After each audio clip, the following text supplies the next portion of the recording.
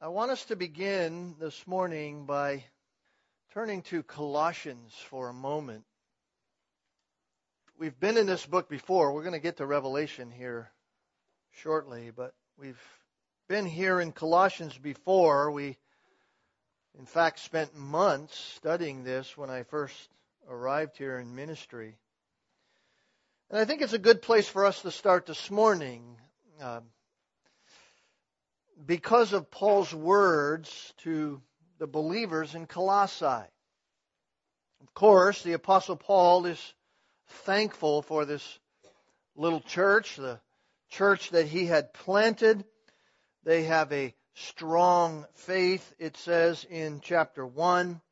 This faith that they have in Jesus Christ continually shows itself in how they love one another. The world is a watching world, and these new believers in Christ have this faith which produces a love for one another, and they were living that way because they had hope. In fact, in chapter 1, verse 4, Paul says, I'm thanking God, verse 3, because we heard of your faith in Christ Jesus and the love which you have for all the saints because of the hope laid up for you in heaven. It wasn't a hope like the world's kind of hope. It wasn't a wishful thinking kind of hope. It wasn't that they were trying to convince themselves of something better that really wasn't better at all, some kind of mind over matter exercise, if you will. No, this is real hope. In fact, verse 5 of chapter 1 says it's a hope of heaven, of which you previously heard in the word of truth, the gospel. This is a hope that is born from the gospel. This is gospel hope. Why does this gospel offer? Why does this gospel bring hope? Because, Paul says in verses 13 and 14, because He, that is Jesus Christ, delivered us from the domain of darkness and has transferred us to the kingdom of His beloved Son, in whom we have redemption, in whom we have the forgiveness of sins.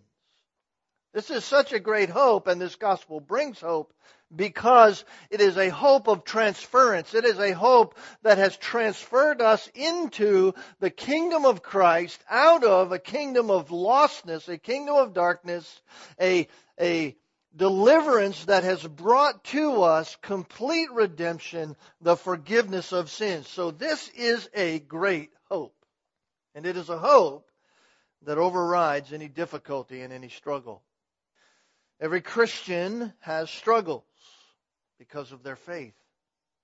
The Apostle Paul was no stranger to difficulty. He wrote about it often. He was reminded of it often just by his very life. Difficulty that brought great physical and even more so emotional pain. But Paul never lost hope. Paul was one who was cast down, as he says to the Corinthian church, but never crushed. He wanted the believers in Colossae to have that same kind of energy, that same kind of attitude, that same kind of thinking. And they could, and they would, if they remembered who Christ was. If they never forgot the one in whom they have their hope. If they never lost the picture and the reality of Jesus Christ. In fact, he says in chapter 1, this is an incomparable Christ. This is one who isn't like any other. This is God Himself. This is the one in whom the very image of God, the one in whom the invisible God, He is the firstborn of all creation, he says. It's the one in which we have hope is the one who created all things, the one in whom has created us. And so Paul gets to chapter 3 in Colossians, and he says to them, these things based upon that reality, based upon the hope that you have in Christ, then make that doctrine, make that teaching about Christ, that teaching of hope, make it a reality in your practice. And he says this in verses 1 to 4, if then you have been raised up with Christ. Since you are a Christian, since you have been raised up with Christ, since you are alive in Christ, then keep seeking the things above, where Christ is, where He's seated at the right hand of the Father. Set your mind on the things above, not on the things that are on the earth. Why? Because you've died and your life is hidden with Christ in God. So when Christ, who is our life, when He's revealed, when He's fully manifested in glory, and He comes to us, then you also will be revealed with Him in glory. Paul says to these Colossian believers, listen, the doctrine of hope, which is at the very heart of the gospel, this doctrine of hope has practical implications for your life right now, especially in the midst of difficulty, especially in the midst of this thing called life. When your entire being is oriented on Christ, there are practical implications for the here and now. Notice what he says. Keep seeking the things above. Keep seeking the things above, where Christ is seated. Seek those things which are Christ-honoring. Seek those things which are like Christ. Seek those things which are of God. Keep seeking those things. Since you are a Christian, since you are secure in Christ, seek the things of Christ in your life. Set your mind, he says, on the things above. Set your mind. That's equal to every thought. Have your mind settled. Have it completely rested. Set your mind, the way you think, the way you process information, the way you take in what the world says, the information that you follow, the information that you act upon, the information that you use to make decisions. All of that is to be the things of Christ and not the things of the world, he says. You see, the implication here from Paul is this: when our minds and when our pursuits are on the things exhorted here, on the things of Christ, on the things above, not on the things of this earth, then our hope will be exuberant. But when our mind and our pursuits are set on the things of this earth, then our hope is diminished. And when our hope is diminished, we don't long for heaven. You see, Paul goes on to say in verses 3 and 4, you have died and your life is hidden with Christ. Do you ever think about that? For you have died. What's it like to be dead? You ever think about that? Every one of us here have been to a funeral, I'm sure. The person who has died isn't there. The things of this earth have no effect on them. Paul says, for you have died. You have died and your life is hidden with Christ in God. You see, set your mind on those things. Set your mind on the things of Christ. If you've been raised up with Christ, keep seeking the things of Christ. Why? Because you are to live as if you're dead. Remember who you are in Christ. You're dead to this world. And he says, and since you're dead to this world, this earth, the things below, he says, keep what? Keep seeking. When Christ, who is your life, is revealed, then you also will be revealed with Him in glory. In other words, anticipate the glory that is to come of being with Christ in glory. You know what he's saying? Look forward to heaven. Look forward to heaven. Live today in the anticipation of your life in heaven. So here's what I believe. I think the reason that so many professing Christians today have such a hard time is because far too often our anticipation and our life's drive and our thinking and our mindset is for the here and the now. We really say we love Jesus, we say we're excited about glory, and yet we don't want to leave the here and now. We want to be in the world more and more and more. We want to extend our time here in the world rather than the glory of heaven. But heaven should be our greatest hope. Heaven should be our greatest hope. Why? Because it is the home of our Savior. And since we know Him by faith, it is our true home. Paul says we're to long for it. We're to anticipate it. We are to desire it more than the world itself. And only the Christian has the hope of glory. No one else. And in heaven, everything will be new. What makes heaven so heavenly is Christ. I've asked this question before of people, would you still believe in Christ if there was no heaven? People say all the time, I just want to go to heaven. Why do you want to go to heaven? Oftentimes you'll say, well, I want to see my relatives, my friends, those who have gone before me. And while that will certainly be part of our heaven experience if they know Jesus Christ, the greatest thing about heaven is Christ. Without Christ, there is no heaven. It's just another hell. So with that in mind, I want us to turn to Revelation chapter 21. Revelation chapter 21, of course, you know we've been studying through the book of Revelation. And now we have reached Revelation chapter 21. Jesus said in John chapter 14 to His disciples, do not be troubled. I go to prepare a place for you. The Apostle Paul said to the Colossian believers, anticipate heaven's glory. Look forward to it. And in Revelation 21, we have come to that place. Immediately following the great white throne judgment that we saw, we are now introduced to the glories of heaven. And if we could sum it up with just one word, we might use the word new. New. Everything is new. Everything is changed. In Revelation chapter 21, for the 8th and 9th time now, since Revelation chapter 19 and verse 11, John says, I saw. I saw. And what he sees concerning our future dwelling place is all new, and it is eternal. It isn't temporary like this place. It is eternal. You may remember in our study last time that I pointed out to us that when the current heaven and earth fled away, time, also being part of the creation of God, passed or ceased to exist.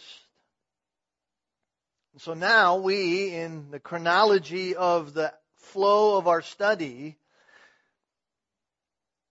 we are now entering into what theologians call and describe as the eternal state. This is the eternal state. The tribulation is over. The millennial kingdom has passed. 1,000 years have gone. And now we enter into the eternal state. The judgments of God are now in the proverbial record books. Now we see a new era. And it's all new. This is where the Christian will spend the rest of their lives. This is where you and I will spend the majority of our very existence. If you're not excited about that, then you need to understand sin and hell a little more. If you're not excited about what we will see over the next several weeks, then you don't understand your own depth of sin, and you don't understand the temporary nature of this world and the reality of where it's going. We need to maybe even go back to Revelation chapter 20 and see the judgment of God upon those who reject Him. Because from here on out, this is all exciting news for us. This is our future home. And so what we have here in the glorious picture here is what we can anticipate in the longest part of our existence. The life we live here, the physical life on this earth as we know it from day to day, is a temporal reality, and in comparison to our life to come, it is the shortest part. Some of us live some 100+ years, but that will be a drop in the bucket compared to eternity. James chapter 4 verse 14 says, life is but a vapor. Life is a vapor. It's here today, gone tomorrow. But our life in heaven is forever, and it's all new. I want to read for us verses 1 to 8 as we begin our time this morning and just kind of crack the surface of what we find here. Follow along as I read, as John says, "And I saw a new heaven and a new earth. For the first heaven and the first earth passed away, and there is no longer sea. And I saw the holy city, New Jerusalem, coming down out of heaven from God, made ready as a bride adorned for her husband. I heard a loud voice from the throne saying, 'Behold, the tabernacle of God is among men, and He shall dwell among them, and they shall be His people, and God Himself shall be among them. And He shall wipe every tear from their eyes, and there shall no longer be any death. There shall no longer be mourning or crying or pain, for the first things have passed away.' He who sits on the throne said, 'Behold, I am making all things new.' And He said, 'Write, for these words are faithful and true.' And He said to me, 'It is done. I am the Alpha and the Omega, the beginning and the end. I will give to the one who thirsts from the spring of the water of life without cost. He who overcomes shall inherit these things, and I will be his God, and he will be my son. But for the cowardly and the unbelieving, the abominable and murderers and immoral persons and sorcerers and idolaters and all liars, their part will be in the lake that burns with fire and brimstone, which is the second death.'" This is an incredible scene. It's emblazoned upon the mind of John as he looks at all this. And as we go through this, I just want to highlight for us as we walk through this four overall features concerning heaven that I hope, I pray will be a cause of us to hope for it all the more. For us to do what Paul exhorted the Colossian believers to do, and that is to seek the things above, to set our minds on the things above and not on the things of the earth. So let's just look at these, begin today to look at these four features. First, this feature, heaven is a completely new creation. Heaven is a completely new creation. It's obvious in verse 1, "And I saw a new heaven and a new earth." If you have ever wondered where you are going to live in the final future, after this earth is gone, you don't need to wonder anymore. It will not be on this earth. Don't let that confuse you. Don't let some liberal theologian come along and confuse you with that idea. It will be on a new heaven and a new earth. You say, why do you say that? Because the word new here is not the normal word for new. It is the word kainos. It means totally new in every character. Completely and utterly new. In other words, it's not only new in time, but it is completely different from all that it was before. This is a new heaven and a new earth. You say, why is this necessary? Because, look at it, the first heaven and the first earth passed away.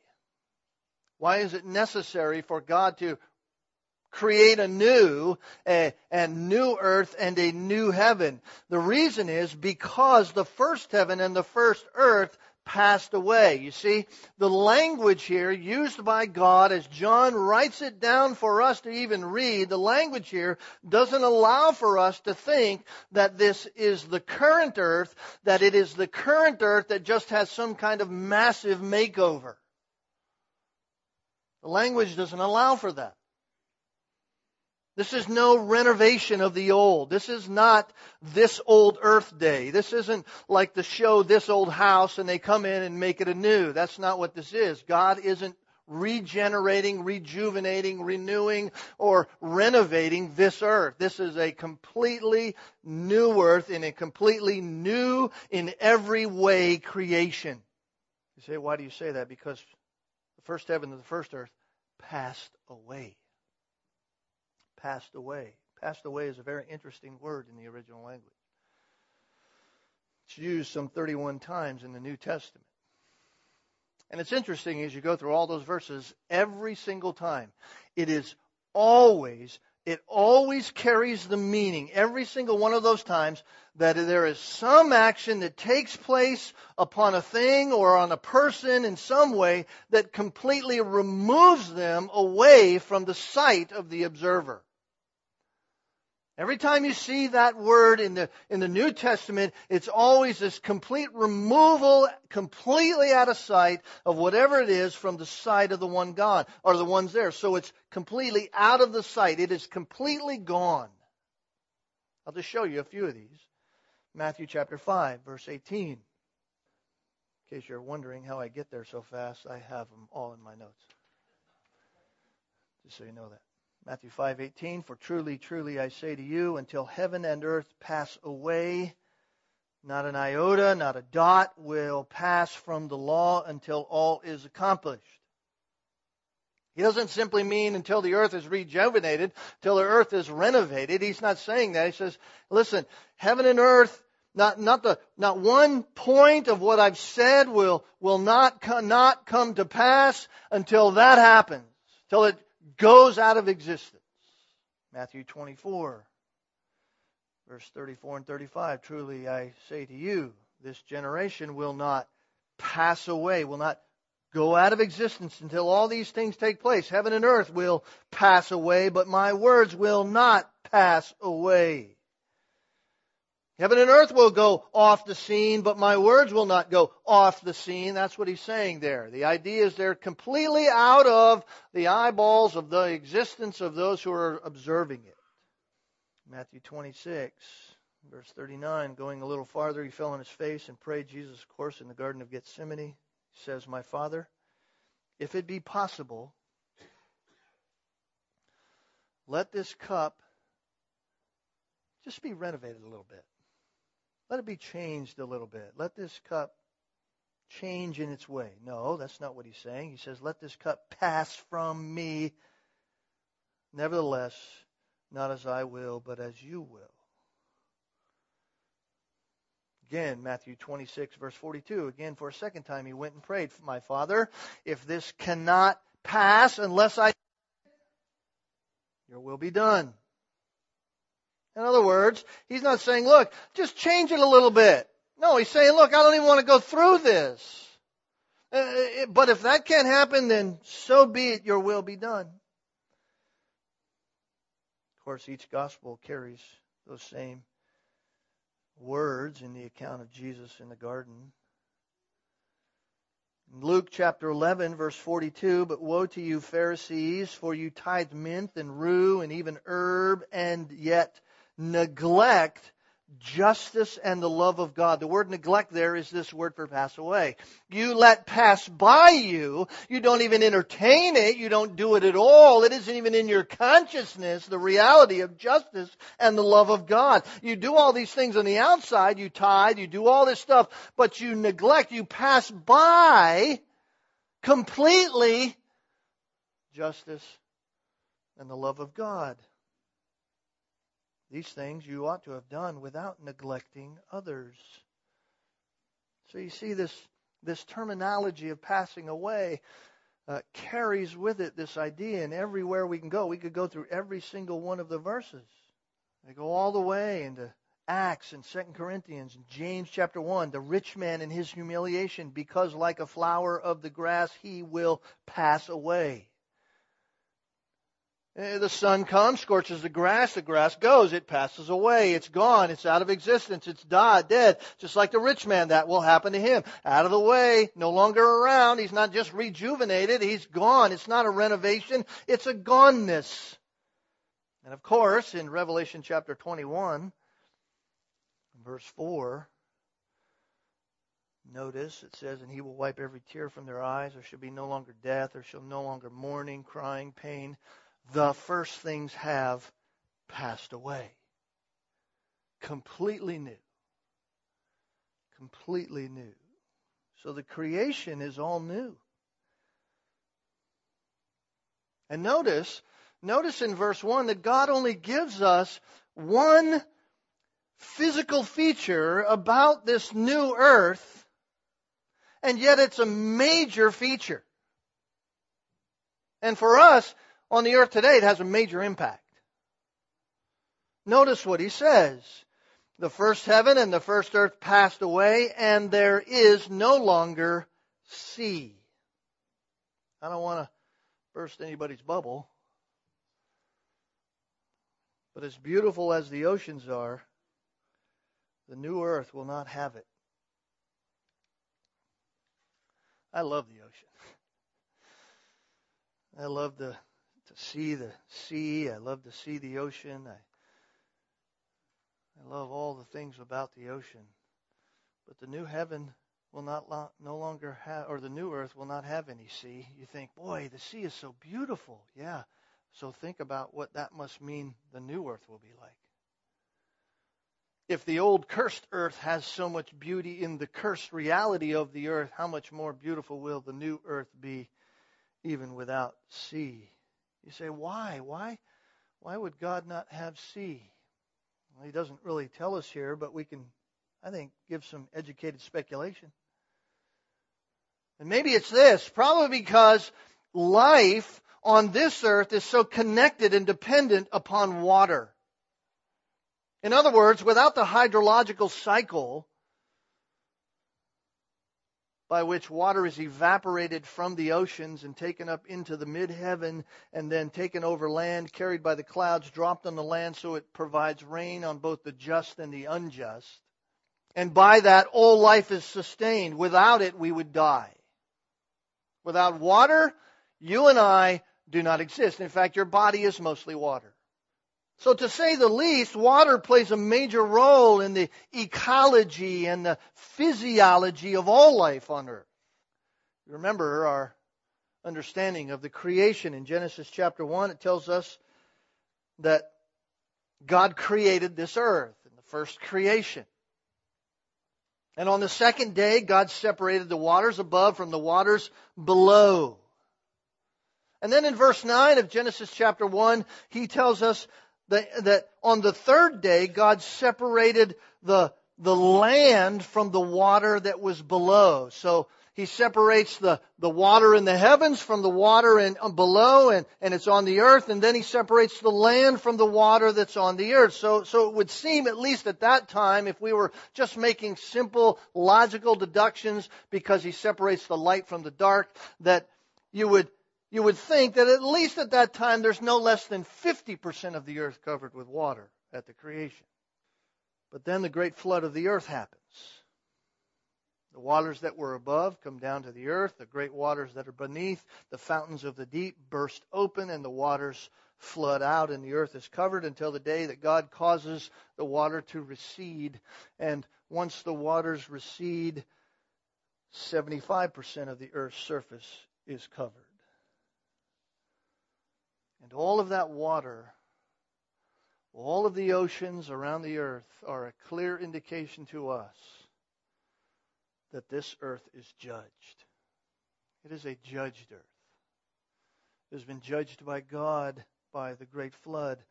But in the new earth, here's the beauty of it. In the new earth, it seems, at least from what God is showing John and what we can deduce here, it seems that God is showing us that all the marks of judgment are gone. All the marks of judgment won't be a part of the earth. Now, that doesn't mean that there is no water on the earth. We know that can't be true. Look over in Genesis or in Revelation chapter 22. Because he sees heaven, he's seeing this new earth, and he showed me a river of the water of life, clear as crystal, coming from the throne of God and of the Lamb. It's in the middle of the street, and on either side of the river was a tree of life bearing 12 kinds of fruit, yielding its fruit every month, and the leaves of the tree were for the healing of the nations. And there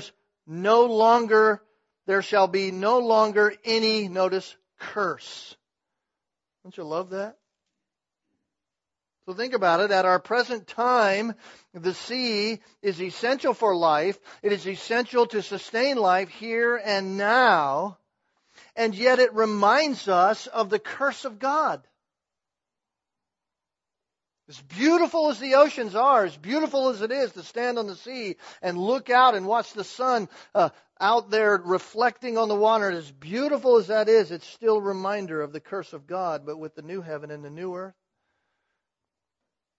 God will create an ecology that is radically different from that which we now have. In fact, there will be trees along the river that produce 12 kinds of fruit. And in each month, apparently, there'll be a 12-month calendar because each month these trees produce a different kind of fruit.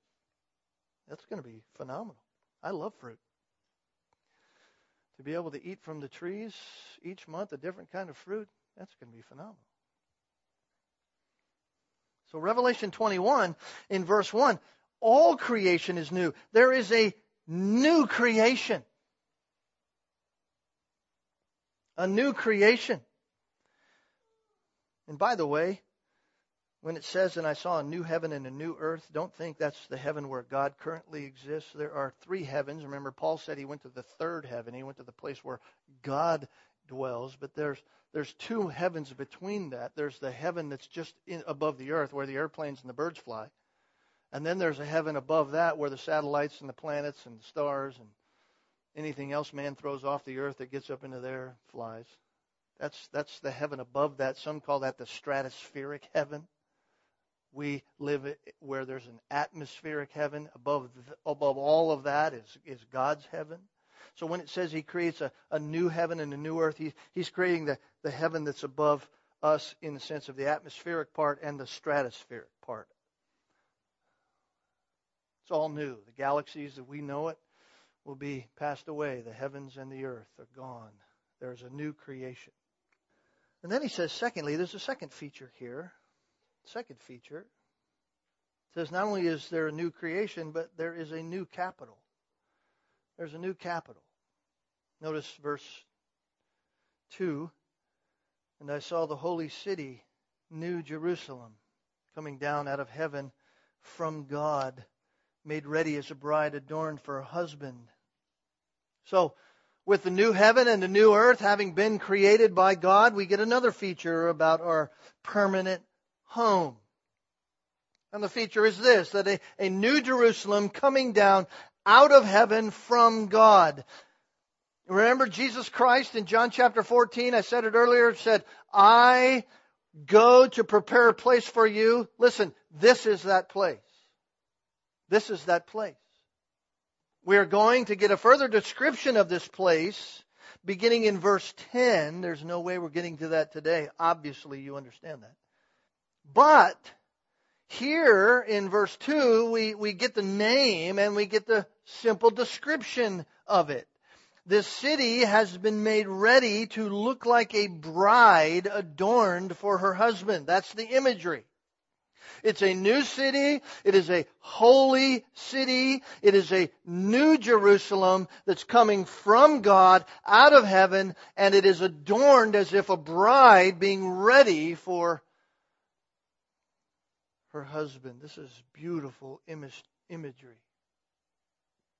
I love how God accommodates our simple thinking with the words that He uses in order to describe what is so glorious it can barely be described at all. He just uses this simple metaphor of a wedding. We've all been to them. We've all been to weddings. We've all seen brides. We all know the beauty of a bride when she walks into the room on that day. There's a reason why the congregation at a wedding stands in honor to the beauty and wonder and majesty of a bride coming in adorned for her husband. She is adorned in all the splendor that goes with that of a bride. The white purity. She is pure. She is ready to be joined with her groom. And that's the picture that God gives us here. This is the city for which it is said of Abraham in Hebrews chapter 11 and verse 10, he looked for a city which has foundations, whose builder and maker is God. Abraham was looking to the New Jerusalem. He was waiting for that. It's the same for every true saint. Everyone who has lost home, everyone who has lost country for the sake of their faith in Christ. Hebrews chapter 11 and verse 16 says, He, that is God, has prepared for them a city. This is that city. That same assurance is given to us, the Christians of this day.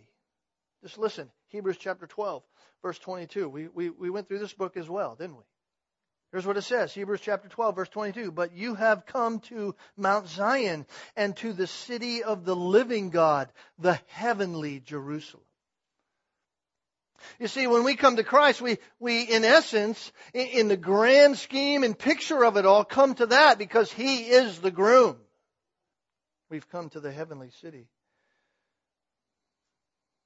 We may be, as the Apostle Peter said in 1 Peter, aliens and strangers here on this earth. But the New Jerusalem is our permanent home, and there we are citizens. You're a citizen of the King. And you know how He knows His citizens? Because they have His name engraved upon their head. He knows you by name. He knows you by name. And so this city is the answer to all the promises of both the Old and the New Testament. This is the answer. It is the city that God intended us to live and how we were created to live. So John sees the capital city, this new Jerusalem, and it is adorned as a bride because it contains all of the redeemed, all of those of all the ages who have believed in Jesus Christ, who are ultimately the bride that the Father has sought to give His Son. We are that love gift from the Father to the Son, and the Son brings that love gift that He is now joined with to the Father, so that all may give glory to the Father. By the way, the historic Jerusalem, remember? The old historic Jerusalem back in chapter 11, verse 8 of Revelation. Remember what it was called? It wasn't called the Holy City. It was called Sodom and Egypt. Why? Because it was sinfully polluted. It was wicked. That city had become a wicked place. And even in the millennial kingdom, even with Christ ruling, Jerusalem didn't reach this level of perfection. Surely Christ was perfect. Surely righteousness was reigning. Surely Christ ruled the day for that 1,000 years here on earth, from this earth, from that Jerusalem. And when He ruled, it was righteous in that sense, but it never was in this level of perfection. Even that Jerusalem was attacked by satanic rebellion in the end. Satan was freed and deceived them, deceived those who came against Christ. This one is perfect. This is one in which sin will never affect.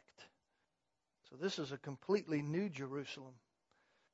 I think that's why John can say this is a holy city. This is a completely set apart city. It is holy. It is a holy city for a holy people. Completely set apart, completely perfect, completely new, from heaven, from God. So we get this glimpse of heaven through the eyes of John. He just bursts on the scene with this news, and we see the appearance of the new heaven and the new earth and this new capital city. This is paradise regained, folks. This is totally new, as if the Garden of Eden, in which the fall happened, this is as if the fall never happened. What a great blessing God has planned for His children. Think about it for a moment. In the fall, when sin entered in, when sin came, man was stripped of all God had intended for him. Man was stripped of all that. It was the purpose of God that dominion over the great world that God had created, right? Here, Adam, you exercise dominion over all of this, and man sinned, and sin came in, and sin cursed the earth, and sin damned mankind to die. Now, since the fall, throughout all the ages of history by the sweat of man's brow in a world of death. Mankind day after day after day labors and lives life until he dies and he goes into the very ground from which he was created. This is a sin-cursed earth. But the beauty of it is, as far as sin has reached, as far and as deep as sin has gone, the grace of God has reached. And the grace of God has gone. And man, by faith, can be restored by God to his honored place, to his privileged place, us, one who is a son of God. Whatever sin has touched in creation, God will redeem, except for those who reject him. Whenever a man entrusts himself to God by faith in Jesus Christ, God also redeems him. The Bible tells us the earth waits for that day. This sin-cursed earth waits for the day of the redemption of man. Listen to what the Apostle Paul says in Romans chapter 8, verse 19 and following. Here's what he says. For the creation waits with eager longing for the revealing of the sons of God. Why? Because the creation was subjected to futility, not willingly, but because of him who subjected it, in hope that the creation itself will be set free from its bondage to corruption and obtain the freedom of the glory of the children of God. For we know that the whole creation has been groaning together in the pains of childbirth until now. And not only the creation, but we ourselves who have the first fruits of the Spirit. We groan inwardly as we wait eagerly for adoption as sons, the redemption of our bodies. You see, all creation waits. It waits and longs for this very day, this day of the new creation, this day when the new heaven and new earth will be created and all those who dwell there are righteous and sin doesn't affect it. And sin has no effect upon the creation of God. And all earth waits for that glorious day. Is it any wonder that the Apostle Paul would tell the Colossian believers, listen, seek those things above. Set your mind on those things above. Continue to anticipate that day when Christ is revealed and this glory will be revealed and you'll be like Christ in glory forever. Seek that day. That's what will keep you from the mayhem of the fallenness of this earth. Paul's saying, listen, the thing you need to seek most is Christ. Seek Christ. Christ is what makes heaven so heavenly. See, if the redeemed, if redemption, folks, if God's redemption does not go as far as the curse of sin has gone, if redemption doesn't go as far as the depth of sin and as far as sin has gone to curse all things, then God has lied. And not only has God lied about redemption, but God is utterly a failure in all of His promises. God's redemption and God's grace and all that Christ accomplished overcame all the curse of sin. And we know that redemption will win the day. We know that there will be a new heaven and a new earth. And we know that there will be a new city where all the redeemed will dwell. I tell some of the false religions that come by from time to time to our houses, one of them says, oh, we want to inherit the earth. I say, you can have it. You can have it. Then I promptly turn to 1 or 2 Peter chapter 3 and I read to them what God's going to do with it. I said, you really want to stay there? Because that's what God's going to do with it. There's going to be a new heaven, a new earth. I don't want this earth. I don't want to be here. I want to be where Christ will be forever and ever and ever. The best part, you know what the best part's going to be? Remember I said there's 4 features. I'll just tell you the third one. Let's mention it to you and then we'll pray. The best part is this. There's going to be a new communion with Christ. There's going to be a new communion with Christ. Notice what he says in verse 3. I'll just read it. I heard a loud voice from the throne saying, Behold, the tabernacle of God is, that's a state of being, is among men. And he will dwell among them, and they will be his people. And God himself will be among them. This is an entirely new communion, and we'll look at it next time. It's so amazing. Let's pray together. Father, we do thank you for this morning, our time together. It seems to go so fast, and yet, Lord, so rich. What a joy and a blessing it is to our soul to know what great plans you have for those who love you, those who have been called according to your name, those who have embraced Jesus Christ by faith. We're so thankful that you have given us that hope, and that our hope is not a wishful thought, but it is a true reality as solid as the ground we're standing on now. And so, Lord, we rejoice. And we ask by your grace and through your Spirit to help us, Lord, to continually seek the things above. Pursue the things of Christ, and to set our minds, let them rest on the things of Christ and the things that your word says. Lord, this world in which we live, we're so used to it. We're so used to it as so much a part of our being as the fallen creatures that we are. Help us to disengage from these things in our mind and our heart, and always be seeking the things above, this glorious joy that we have set before us in the picture of Revelation, this new heaven, new earth, new city, a new communion. Lord, what a privileged people we are. Forgive us for not anticipating these things as we ought. And cause us by your Spirit to recount them in every moment of difficulty, every time, even where the joys of this life are joys, and they're good joys from you, yet let that not settle us here. Lord, help it to be an anticipation of the great joy to come in the glories of heaven. And we sing your praise today, as we will sing unto all eternity, because of your Son, our Savior, Jesus Christ, in whom we have life. Thank you for saving us from sin. In Jesus' name we pray. Amen.